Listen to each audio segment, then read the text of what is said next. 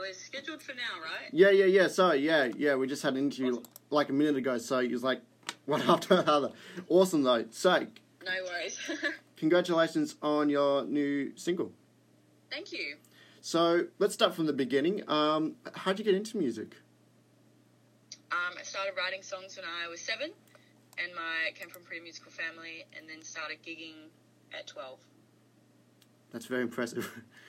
That's incredibly impressive. At 12, that's... Yeah. So what were you playing at the age of 12?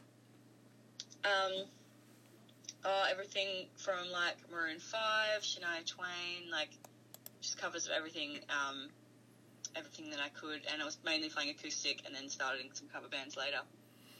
So for people that don't know your style, what would you classify yourself as? Country pop. Yeah. Yeah. So, what sort of artists actually influence your work now? Writing-wise, yeah. A lot of John Mayer. The way that he writes, I really look up to that. And Maroon 5 and Shania Twain. Yeah, all those people. So, as far as your songwriting goes, is it a very organic process? Do you just lock yourself in a room and write, or do you just need other people around you? It's actually really organic. It'll just happen like whenever. Like I'll just think of a line, write it down, and then the next time I'm with my guitar, I'll just like smash out a song. I find the ones that I try and force out are never good. No, but it's one of those things that even if it's forced, you might come up with a great hit. But as you said, organic is always the best way to go. So as far as your new single, tell us a little bit about it. My new single, Phantom, is my first official country song. And it's about, as in what it's about? Yeah. Yeah, it's about having someone like disappear on you when you're kind of in that dating phase, like the word ghosting. Yeah, I was going going around a lot. So I wrote it, basically about that, when someone just becomes a ghost and you don't know where they've gone and they never call you back. That is actually the perfect start for your country career. So what drove you to the country pop genre? I think my style was always going that way just because I feel like country music is very much about the storytelling side of it.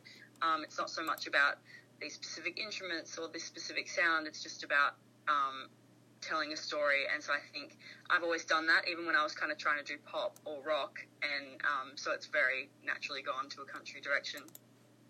So as far as, I guess maybe mainstream country artists, is there anyone that you look up to or anyone's music that you love to play?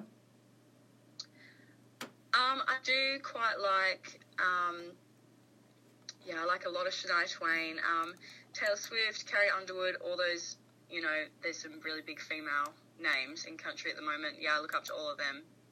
So as far as the Australian scene, is there anyone besides yourself that we should be keeping an eye on? Oh, so many. There's just so many. I know there's lots and lots of country over east. Here in Perth, it's a lot more of an indie rock scene, but still, I feel like I'm trying to think of a few off the top of my head. Country artists. No, I can't think of any off the top of my head. I'm just like, but yeah, so many in Perth, and like the Perth music scene is so supportive of everyone, no matter what genre. And there's definitely going to be some massive names coming out of Australia soon, I imagine. Well, speaking of Perth, because we had a Perth artist the other day, and she was talking about how, community of Perth artists is really, really growing. How do you see the music scene in Perth now?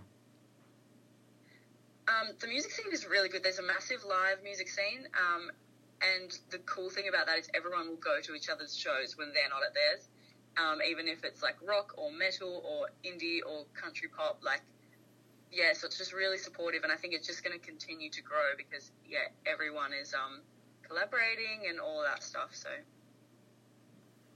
No, absolutely. And of course, your own style of music. And of course, I'm reading this on Triple J. I was reading the other night, actually, that you've written over hundreds of songs already in your young career. That's it's quite incredible. Thank you. It's always been like my way of processing my emotion, I guess, like even as a kid. So it's like it happens so organically. If I'm feeling something really strong that day, I'll just write a couple of songs about it, and most of them will never become anything.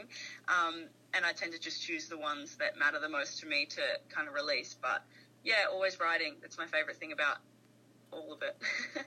No, every artist, I've never met an artist that's not written more than thousands of songs, and they go, oh, 90% will never hear the hit you ever will hit. You're like, okay, cool. Yeah, yeah.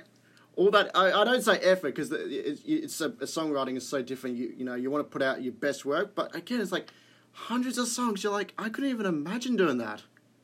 Yeah, it only sounds weird when I think about it like that. Like, I remember once I went back through like my files and realised in 1 year I'd written like 160 songs, and it sounds weird when it's like that, but when it's just every day, like bits and pieces here and there and then putting them together, it never ends up feeling like work.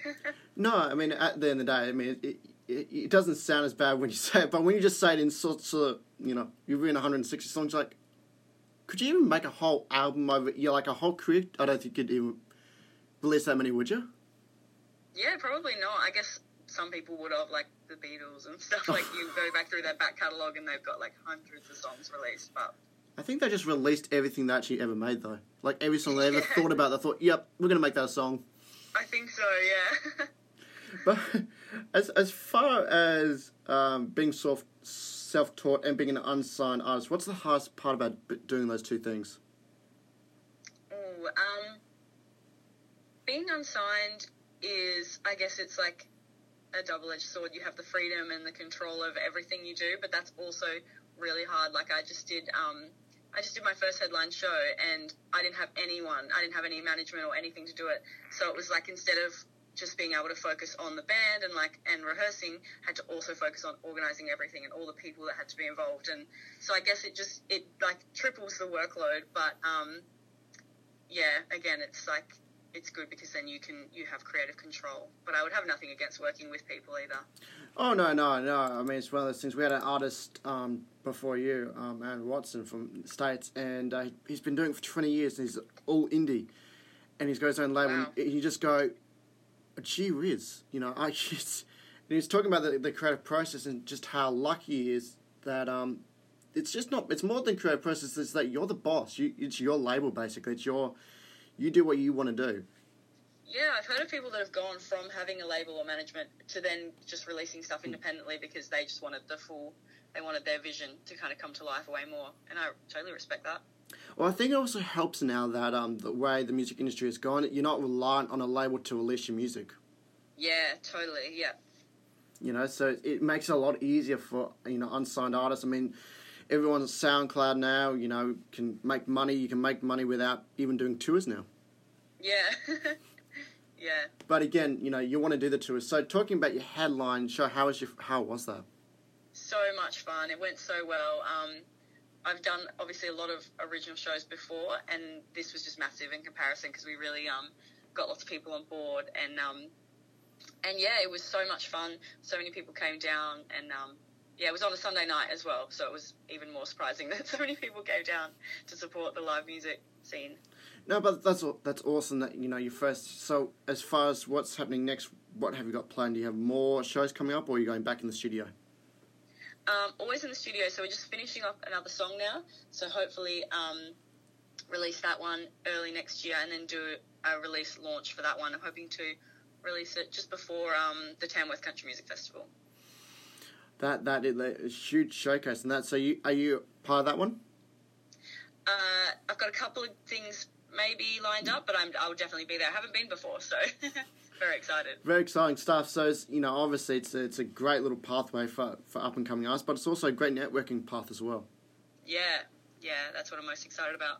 So as far as this year's basically just, I won't say done and dusted, but you're just going to do a few shows and get ready for a big 2020. Yeah, just focusing on writing new stuff and recording new stuff. Like, I'm hoping within the end of next year I'll be planning an album, so, lots of preparation to do for things like that, and always writing. No, absolutely. So is there any thoughts so far what the album's going to be about? No clue. It'll be however I'm feeling at that time in life, probably. We'll just reflect through the songs. Fair enough. So none of the 160 are going to make the cut? Probably not. That's such a problem for me, is that I'll write and record a song, and then by the time it gets past the post-production stage, I go, I've got a new one that's better. So I might have to just do them quickly and get out at once. Oh no! You don't want to do that. I mean, it's an amazing thing, isn't it? All those songs, but as far as you said, In the Mood. I mean, that's you know. Do you ever think about just releasing all these songs periodically over the next 10 years and go, well, this was back 10 or 12 years ago when I was thinking this? Yeah, I honestly could, because sometimes I go back to songs I've written like 7 years ago that just still have something that resonates with me, and I'll rewrite it and kind of bring it back to life. So definitely, I think it's definitely possible that I'll bring back a super old song one day, or rework one that I've already released down the line. But, you know, as you said, you've been doing this since you were 12, you're now, 20 now? So, I mean, I won't say you're a veteran, but 8 years already in the business, and you're still very young. Is there anything that you would have gone, I would have done that differently knowing what I know now? Probably not. I remember when I was much younger, because obviously I started writing when I was 7, and so I knew that that's what I loved to do, and by the time I was like 10 or 12, I just wanted to gig, and I was in such a rush to release music, and I was always like, oh, why isn't it happening? And it just makes so much sense that it didn't, like I'm glad that it's all happened the way that it has, and that I started gigging at the time that I did.